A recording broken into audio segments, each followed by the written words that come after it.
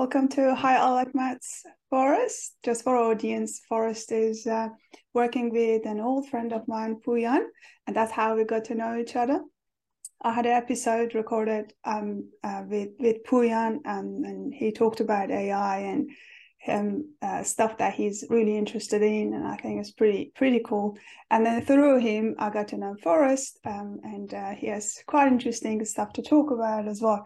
So I wanted to have him today, and then I would like to start with asking some questions about your background, like where did you grow up? What did you think about like professional career, whatever? What's your passion in life? And let's take it from there. Sure. So, hi, everybody. My name's Forrest Agustinelli. I'm an assistant professor at the University of South Carolina in the Department of Computer Science and Engineering and a faculty member at the AI Institute. So, I grew up in Washington, D.C., and I actually first started getting interested in just AI in general because my mom was a secretary at the Electrical Engineering and Computer Science Department at a Catholic university in D.C. And she worked for the dean, and I still remember him, Dean Charlie Nguyen. And so when I was like 6 years old, he'd show me the labs and stuff, and it was a bunch of robotics stuff. Right. And I just see it, and I was like, I don't know what this is, but I'm gonna do whatever this is. Really? And then it was like just automatically like I wanted to do it. And I even got to sit in like some of the college classes and stuff, just like at 6. And so that's really why I like wanted to do this. Right. And I remember when I got this job, I actually emailed Dean Nguyen and told him like, I got this job because I eventually made it. I made it. Yeah. Because I would ask my mom, I would say, can you get a promotion and get your boss's job? Really? And she'd say, you have to have a PhD to do that. Oh. I was like, okay, well, I guess I'm getting a PhD. I get a PhD. So, and I want to be your boss. Excellent. What an interesting story. So how your career path look like since then? Since childhood and that passion and that stories. So. Right. So I was in high school, you could take electives and things like that. So, you had a good amount of freedom in high school. So I would take a bit more like physics and chemistry and math, also music. I've always been really into music. And so, nothing really spectacular in high school. I was always a good student, but I wasn't like inventing anything. But I was always like a good student. In undergrad, I didn't really know what any of it really was, like electrical engineering or anything like that.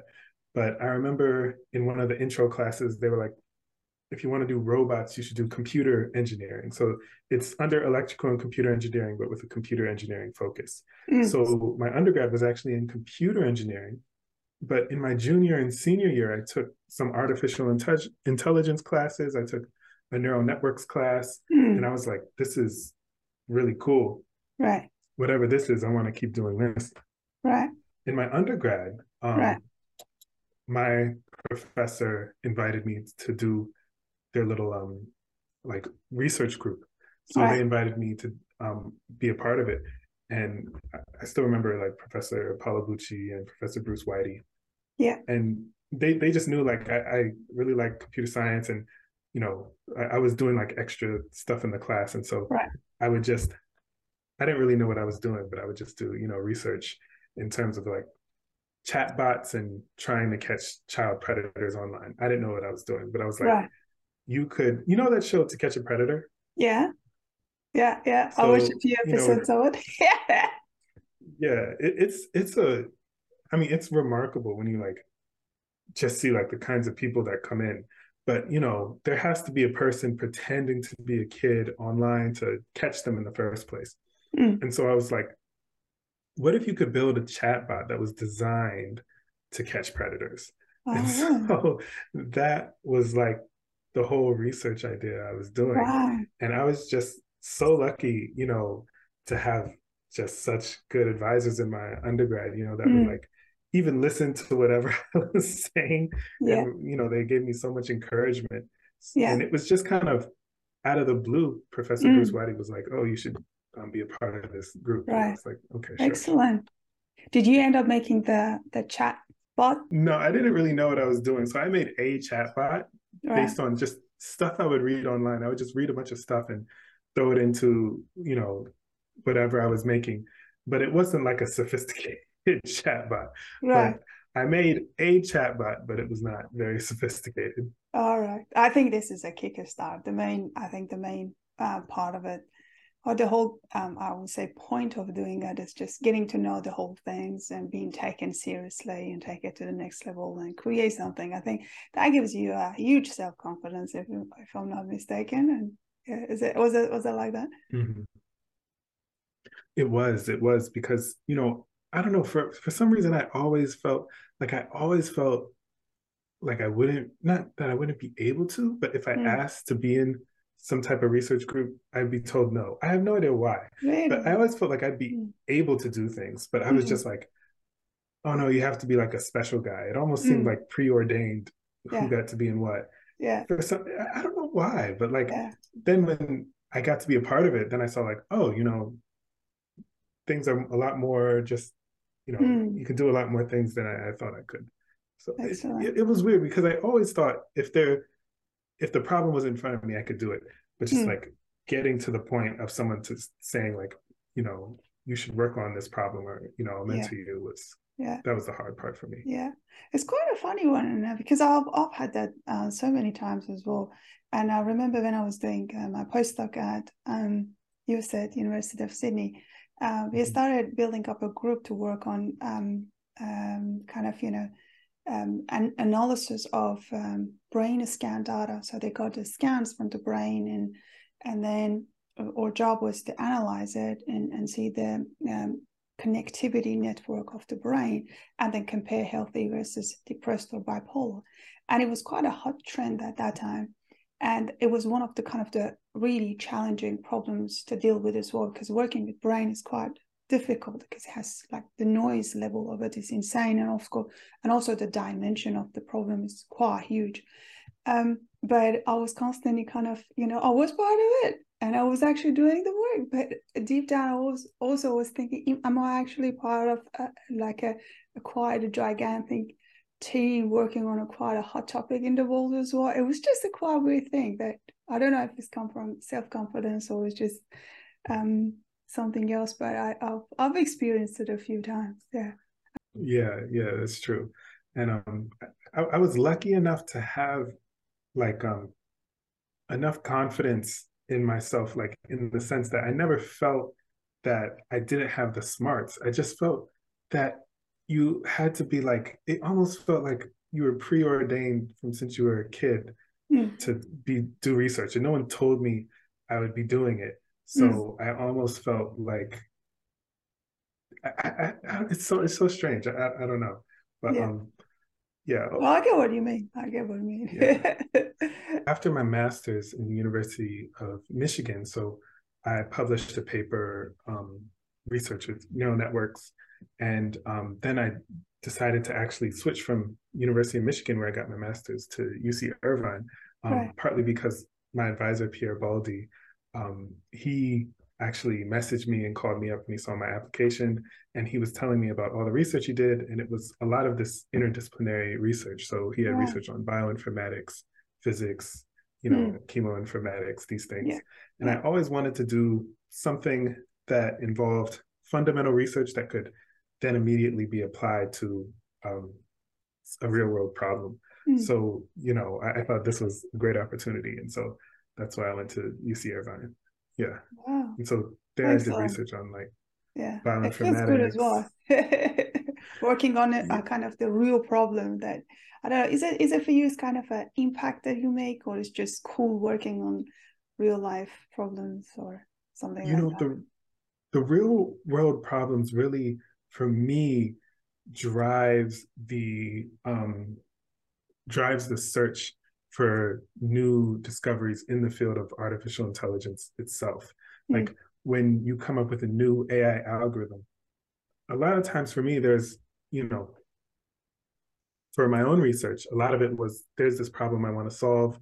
I can't solve it with this method, that method, the other method. Well, I have to come up with some new method or put methods together that can be combined to solve it. And so that for me is the driving force behind it. And so, real world problems are full of, of instances where AI hasn't yet been able to solve them. Right. Oh, excellent. Right. I haven't looked at it that perspective. For me, it's just normally working on real life problems. It's just a matter of impact and just doing something meaningful. That's kind of something that drives me to work on. But in terms of methodology, I think that's quite a great approach as well, because we do need quite sophisticated and advanced methods to deal with quite complicated problems as well. And real life problems are very complicated. So you can't simplify it. When you simplify it, you get some sort of answers, but which is not wrong, but it's just I would say just one way of looking at things.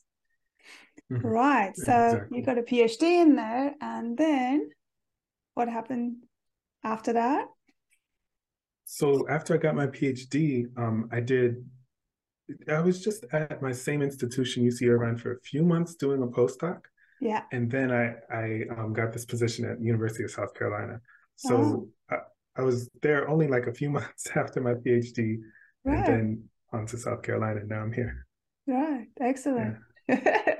Have you found it hard to get a kind of research position after doing PhD, or it was just kind of easy? Because I wouldn't, it was like, it was, hard in the sense that when you're applying, what people are looking for is, can this person do this line of research for the next 30 years? Which is really, when you're applying for a job, people are like, what are your skills? What can you do? We have these things that are, we're trying to come out within a year. Can you do this? But then you're thinking like 30 years down the line. And so it was kind of hard thinking in that way at first, but then you realize that, your research has a lot of different directions that it can go in, and these directions could be open research problems for, decades. And, that part I think was different. The application process was actually pretty fun. I liked it a lot, but you have to think a bit differently. Yeah, I get that. All right, talking about AI, and I guess anybody knows that how hot this AI is these days. But because you worked quite intensely in this field and did a PhD, and now you're doing research in this field, I'd like to ask this question: why you think AI? Why you think is important, and how do you see the future of it? Because for some people it's quite horrifying, and some people really like it. So how do you see it? So for AI, I think the things I'm most excited about, and this is going to be biased towards my own research, but what I'm most excited about, I think, is the knowledge discovery part of it. So a lot of my research focused on solving sequential decision-making problems. There's a sequence of decisions you have to make to solve the problem. So some really accessible versions of sequential decision-making problems are puzzles. So like the Rubik's Cube, sliding tile puzzles. We studied some other puzzles as well. And, we developed algorithms that were fairly domain independent. You just describe how the puzzle works and it can figure out how to solve it. But then what we're interested in is, say you don't know how to solve these puzzles. Can it explain to you how to solve it? Can you give it ideas and it build off those ideas? And so everybody could have their own way of solving it. And then, this extends to, what if you want to synthesize a chemical for medicine? What if you want to prove a theorem in mathematics? Can you collaborate with AI and you all both learn from each other to solve this problem? So, this knowledge discovery to me is really exciting. And I think we can, just push the boundaries of what we know using AI, work together with AI to learn new things. And also it could be used as an extracurricular learning tool. So if you're interested in something kind of quirky, maybe not too many other people are interested in, maybe you can collaborate with AI to learn more about this thing that you're interested in. So that's what I'm really excited about. Now, what people, and for good reason, and including myself, are wary about is what happens when AI starts taking people's jobs and makes it hard for people to live. And so for me, the way I look at this is, you know, I'm at University of South Carolina. This is a public university. And then even people who aren't in public universities get a lot of funding from the public. A lot of private companies get a lot of funding from the public. So it's like, we all go to work, and this isn't just AI, a lot of different areas, including medicine and things like this, publicly funded. And so we all go to work, we work hard, and a portion of what we make goes to this research. And so just simply, everyone should benefit from it. So, you know, we're all paying for it, so we should all benefit from it. I think it's that simple. And nobody should be forced to work, have some of their money go to something that's going to disenfranchise them in the future. So, you know, in an ideal world, AI takes your job. You have more free time to go pursue something else you might be interested in. But in this world, AI takes your job, and now you're wondering how you're going to eat, how you're going to get medical care, where you're going to live. And I just think that's wrong, because you worked really hard to make it a reality. Those things that you were accustomed to before should still be guaranteed, even if AI takes your job. So that's the way I look at it. Yeah. What are those examples? What do you think about? Because I never thought about such a thing, actually, but I like to see if you had any thought on that. What are the things that people can do, actually? If, for example, you're a medical doctor and your job already is taken by AI, you're a psychologist, and sorry, but we have an app that can do the things. Well, or even teachers. I don't know, but if there are heaps of stuff online. You just listed 3 professions that I don't think AI should ever take these people's job. Really?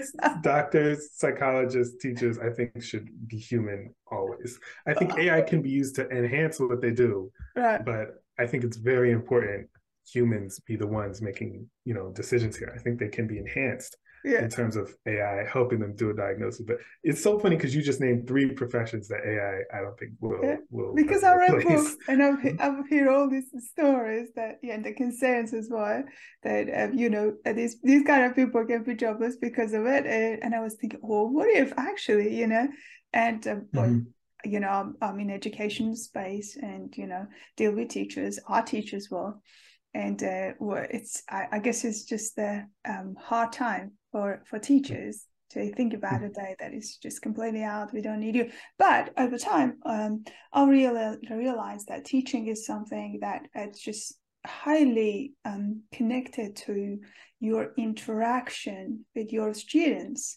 Even if you have all different sorts of apps and you know, online materials and things like that, still the students need that connection. So it's part of it is ingrained within us. So yeah, over time I realized that you can't take it. So you might need to change your role, the way you run things. That's kind of something that I would like to work on, because I create a lot of online content and apps and things like that.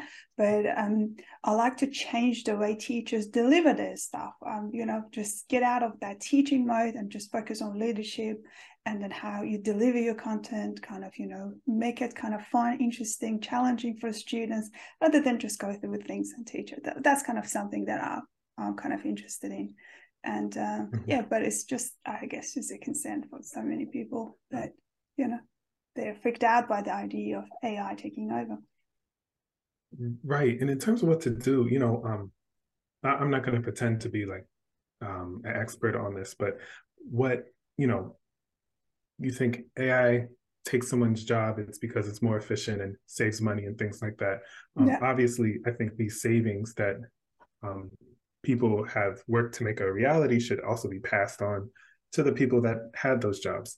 And one solution people think about is, you know, universal basic income, maybe with some control on, you know, price of living, cost of living, and things like that, like rent control or certain things to make sure these markets don't get out of control.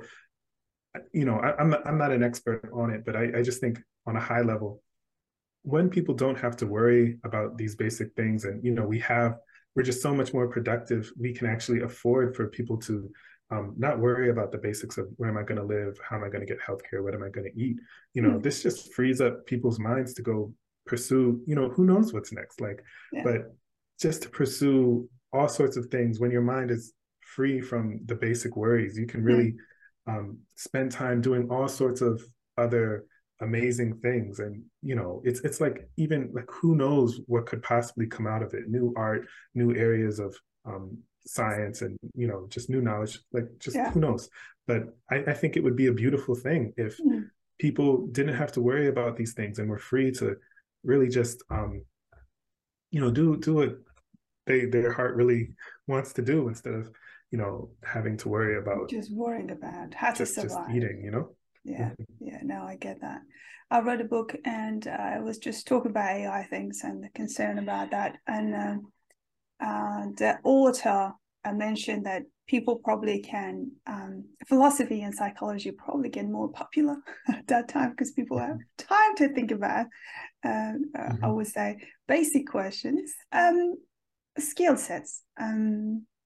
What do you think? Because I know how much you like it, but what kind of skills, if anybody else is interested in these AI things, what's your recommendation? What they actually need to focus on and get better at to be able to work in this field for companies, for research, whatever you suggest?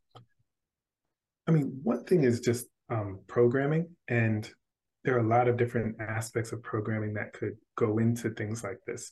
So in programming, I think of this as something you really have to practice.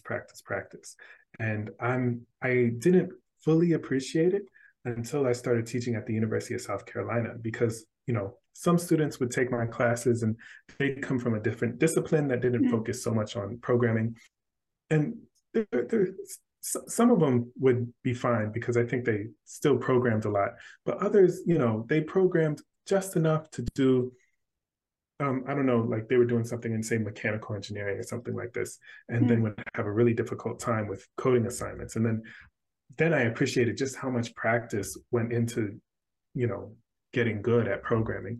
But then also, there's so many different aspects that can go into a single research project. For example, in past research projects, not only you're programming in Python, but then you need to program in C++ when you want certain parts of it to go faster, especially if, you're working on publishing a paper and you're comparing to other things that were implemented in C++. Okay, now you have to know how to do C++. Oh, now you need to do this parallel programming part over here. And you have to be good at algorithms. That's always, computer science is algorithms. So, you have to be able to analyze how fast this is going to run, which parts are the most important parts to work on, these different things. Also, just a little bit about the architecture of the computer, things like that. There's just, these things all can come into play into a single project. And so just knowing about computers, how they work, and programming is essential. Math is also very essential, and to different degrees depending on what you're doing. Some areas of AI, especially involving proofs and things like that, can be very math heavy. Some areas of AI actually don't appear on the surface to have much math required. A lot of it is abstracted away, but I think that kind of thinking, being able to think abstractly, and being able, like I said, with algorithms, being able to figure out what that runtime would be, requires some type of mathematical thinking. I haven't been able to put it all together. It's not like you need calculus, or something like that. But I think definitely a discrete mathematics course is essential to being able to work with computers. Well, what level you expect them to be? Like bachelor, or just have bachelor degree in maths, or just doing double degree computer and maths together, or do they just need to go beyond that? For the computer science students, the background I expect them to take calculus, you know, up to multivariate calculus, have taken differential equations, have taken linear algebra, know about statistics, probability. So that's essentially what I expect their background to be. So that most computer science students have taken this by the time they get their bachelor degree. Excellent. Excellent. Well, as a maths person, I did a PhD in applied maths, but right from the beginning, I did applied maths in computer science. So I've noticed that, maybe from maths perspective, you need to go beyond bachelor degree if you actually want to do substantial work in that space. But it's all about kind of what you want to do, right? Yes, and no, for sure. For that, when it comes to like actually analyzing, you know, the properties and getting theoretical guarantees, you definitely have to have more than bachelor's degree level, you know, of math. Cool. Right. So far, programming and mathematical skills. Anything else you think is needed?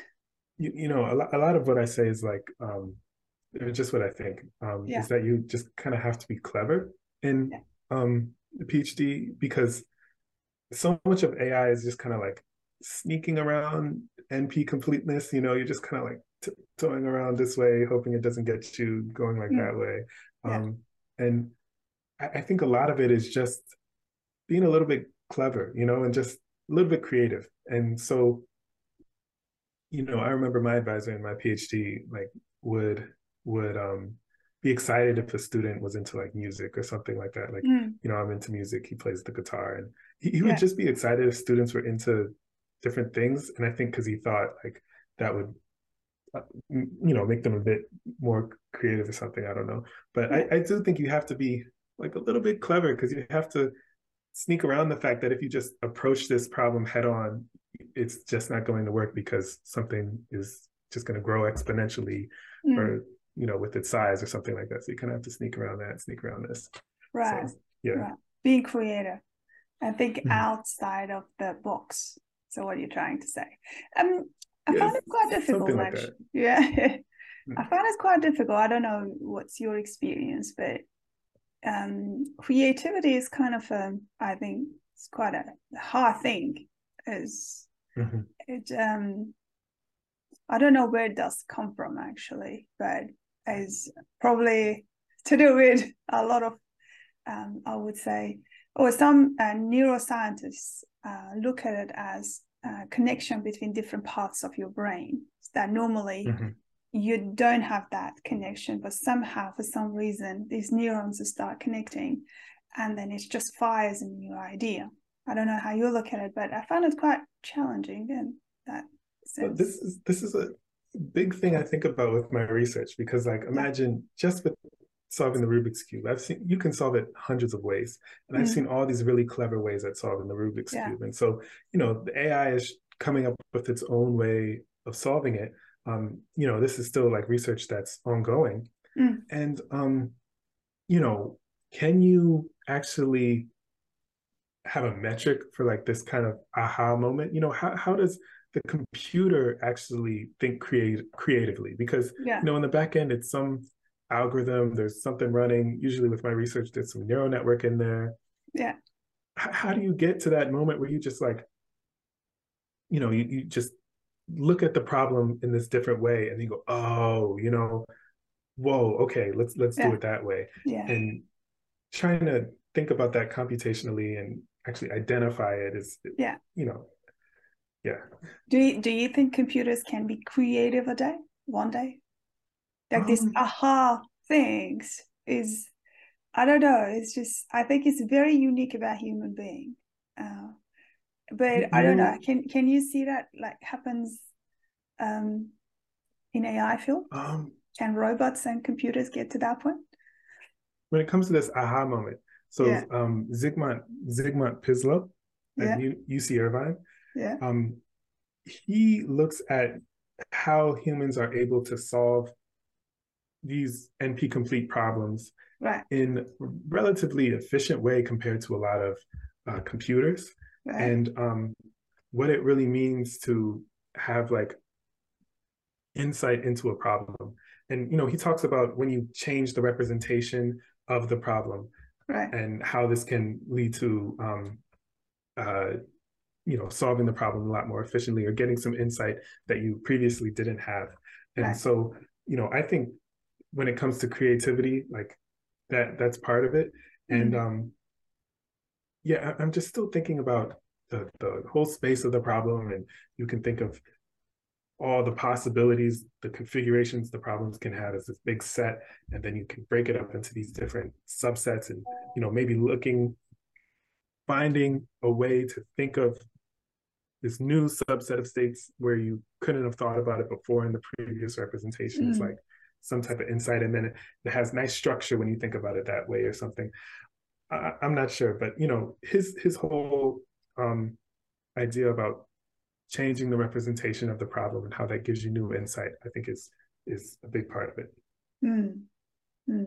Also, do you think the fact that we have a luxury of having having facilities, quite advanced one, to make this computational work easier and faster compared to the past, and I think in future it gets even better. But do you think the fact that we can play around with kind of different sort of orientation or different sorts of combination, and that we normally might not be able to think of, that can give us also an insight? Because that's a random process, right?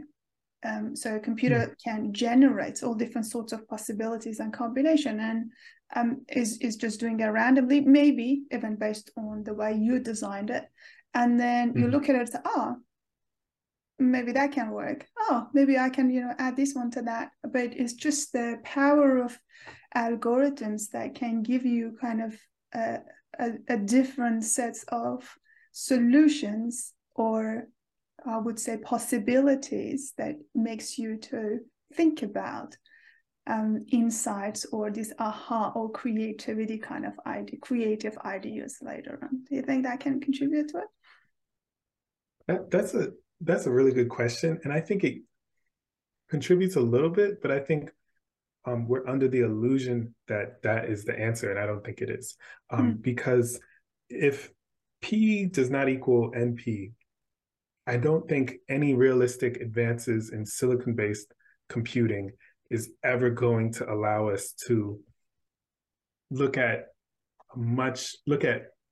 a meaningfully larger set of possibilities, because if P is not equal to NP, just the space of possibilities is so huge. There's no way that silicon-based computing is ever going to take a big enough chunk out of it by just being able to process more efficiently.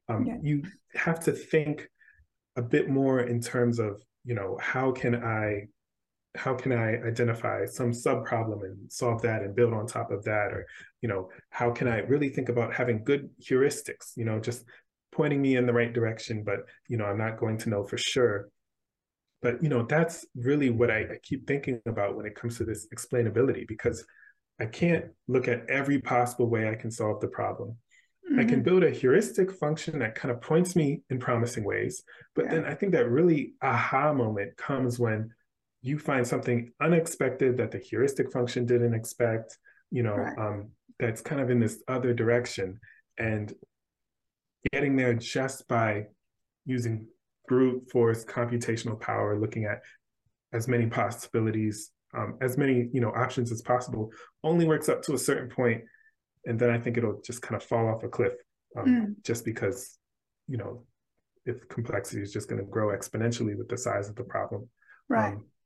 So what do you do in that case? And that's kind of what I hope to understand better. Right. Excellent. And I guess at the end of the day, it's about evolution of ideas. You just take what's there, and then you add your insight to it, take it to the next level. Maybe over time you improve it, maybe other people will join and they put their ideas next to your ideas, and then something better comes out of it. So are you kind of I wouldn't say idealistic, but perfectionist in that sense, that I'm just going to come up with a best method to deal with that, or just you're cool about it, so I'm just going to take it as it is and see where it goes. You know, I whenever I'm coming up with, you know, I'm working on an idea, I always get sidetracked with like, okay, it can do this now, but like it can't do all these other things. And the space of other things it's not going to be able to do is always going to be just huge. And so I do think I kind of get sidetracked and thinking ideally it should be able to solve this entire class of problems. You know, in artificial intelligence, we like to classify problems and say this is a supervised learning problem. Or, you know, this is a pathfinding problem. You know, this is a reinforcement learning problem. You characterize it, and then you come up with algorithms that can ideally solve any one of these, solve any instance of that problem in that class of problems. And so, you know, you build the framework, you know, you think about things in a formal way. You know, what is the class of problems? You know, define that class of problems formally, and then define how your algorithm would work. But then you think, oh, but in this instance, oh no, it's not going to work. In that instance, it's not going to work. And so, you know, this is just always going to be the case, and I really do get sidetracked by that. Right. Yeah, I get that. When we had a chat first time, you mentioned that you work for a few companies as well. Would you like to talk about that a bit? Like what type of kind of analysis or job you had there? So all of the work I did were all internships, you know, and this was throughout when I was going to school. So I had 3 internships with Intel in the Bay Area. I had an internship with Adobe in the Bay Area, Adobe Research. I had an internship with Microsoft Research Asia in Beijing, China. I had an internship with DeepMind in London. And then I had an internship with Sentient, which is this startup in Southern California in Irvine. So, you know, I've had a good amount of internship experience. And so I have a pretty good idea of, you know, what it's like. And in terms of the skills, you know, this was the big difference in the application process, because for the companies you're trying to show off what you've done that's relevant to that company, what your skills are. In some of the interviews, you know, they'll have some coding interviews, and then they'll have a lot of parts of the coding are like actual, what would you actually write? And then other parts are like on a high level, how would you approach this problem? And so that's, you know, when it comes to what would you actually write, that's usually just your familiarity with the languages. And then, you know, some of the more difficult ones are, of course, like C++, you know, and the lower level languages, you know, Python, Java are higher level. So you don't have to get into the nitty gritty of how are you going to save memory and things like that, because they have this automatic garbage collection. You still have to worry about memory, but not at this lower level. And then when it comes to the high level, how would you solve this problem? That's a lot of the algorithms. So, you know, just knowing, oh, this algorithm has this runtime or something like that is often really useful. And then sometimes they'll ask if it's related to machine learning. You know, you want to be able to differentiate between different methods. So, you know, and this is probably true for whichever field, they'll ask you, what's the difference between this method and that method? When would you use this method? So on and so forth. What are the theoretical guarantees of this method? And things like that. And so they'll also come up with these hypothetical scenarios. You have this data. What are you going to do to pre-process it? What are you going to do to make sure it's clean? Those types of things. Or they'll present you with some problem and say, how would you solve this problem? You know, just what machine learning methods would you use? Yeah, so that in terms of the skills, it's like algorithms. That's so much important with computer science, and then just practice with programming. Yeah, and that's the big difference between industry and academia, because academia, it's kind of assumed like, sure, you're in computer science, you can code, you know about algorithms, but like, what are you going to do for 30 years? Yeah, that's true. So if someone is interested in working for companies, they need to focus on programming skills a lot and learning Python and C++. Are you into R at all? Because I use R for teaching mainly. I have used R. I'm not a fan of R, but I have used R. I built a whole like neural network in R from scratch Right. to do this bioinformatics thing because that's what Yeah. bioinformaticians use. Yeah. But then I switched it over to Python because I've used R. Yeah, You just don't I've like used it. it. Is it I'm true that engineering mainly like Python and statisticians are like R? Is that true? Because I've heard it so many times. But do you think that's well, true? well, R does have a lot of built-in functions that statisticians can use that other languages you have to, do a bit more work to actually get to work. So R does have that, which is very convenient for statisticians. I've seen engineers mostly like MATLAB, I think. Um, Mm, I've seen that used a lot in engineering as MATLAB. Even when I was doing, the computer engineering program in my undergrad, right, we almost mainly use MATLAB. The only reason right. I know like C++ and Java is because I did the computer engineering side of things. Mm, I don't even know if electrical engineers would have been too, I mean, definitely the C++ part, but I don't think it would have been too heavy. It was just like mainly MATLAB that they would right, use. right. But now Python is getting a lot more popular. I really like Mm, the language, especially with the fact that they now have these type hints. I didn't like the fact that it was just dynamically typed. It's still dynamically typed, but you can kind of pretend it's statically typed, meaning like the type of variables can't change. mm, You can kind of pretend it's not with mm. your documentation and the type hints, and then your IDE can give you a warning sign if it's not the right type, which I think is great. And so I really love the fact that it's interpreted. It's an interpreted language, and it's you can kind of pretend it's statically typed. So Right. I think that's one of the reasons it's getting so popular, and you can do a lot with Python. It's amazing all the things you can do. So I think it's really growing in popularity. But Mm, MATLAB is like this language that you can do a lot with the linear algebra packages. It's not as strict of a language as of course, like Java or C++, mm. but you can do a lot with MATLAB as well. Yeah, yeah. I used MATLAB during my PhD, Mm-hmm. and but I didn't deal with like a huge data set, and it was kind of fine for research components part Mm-hmm. that I did. Um, but over years, I've noticed that people start kind of, liking Python more. And I was thinking, well, Python and R, they're free resources, like, open resource. So Mm-hmm. people can just use it for free. But you have to pay for MATLAB. So I was thinking that how these It's companies can expensive. convince people, and it's expensive. Yeah. Mm-hmm. So, but probably if you want to work for a company, companies needs to pay for it. And And when uh, we started doing, when I was doing deep learning, like there were no packages or anything. We did actually almost everything was in MATLAB. mm, And you could do the GPU stuff in MATLAB, and MATLAB had really convenient profiling tools. I think it's like all these tools you can click this, click that, and yeah, do a lot of convenient things in MATLAB. But yeah. then it was like C++, where that was like the first deep learning package was in C++, and it was really Mm, fast. And mm, then Python came along and it was more user friendly.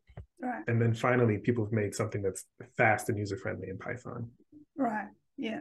Yeah. All righty. So focus on Python mainly, C++ after, Yeah, I mean, MATLAB there if are, you liked it. But I, but MATLAB is not complicated. But I haven't found it complicated. I mean, coding in MATLAB, but I don't know. That's my experience because I've used it a lot before. But because it's just I don't know. It's a lot of inbuilt functions, so mm-hmm. make it easier for do a bit of coding and it, as you said, it has heaps of packages as well that you can play around with it.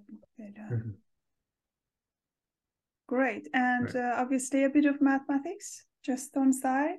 I would Definitely not on the side. not I think definitely should be also part of the main thing. Yeah. But you can get pretty good at programming not knowing too much about math actually.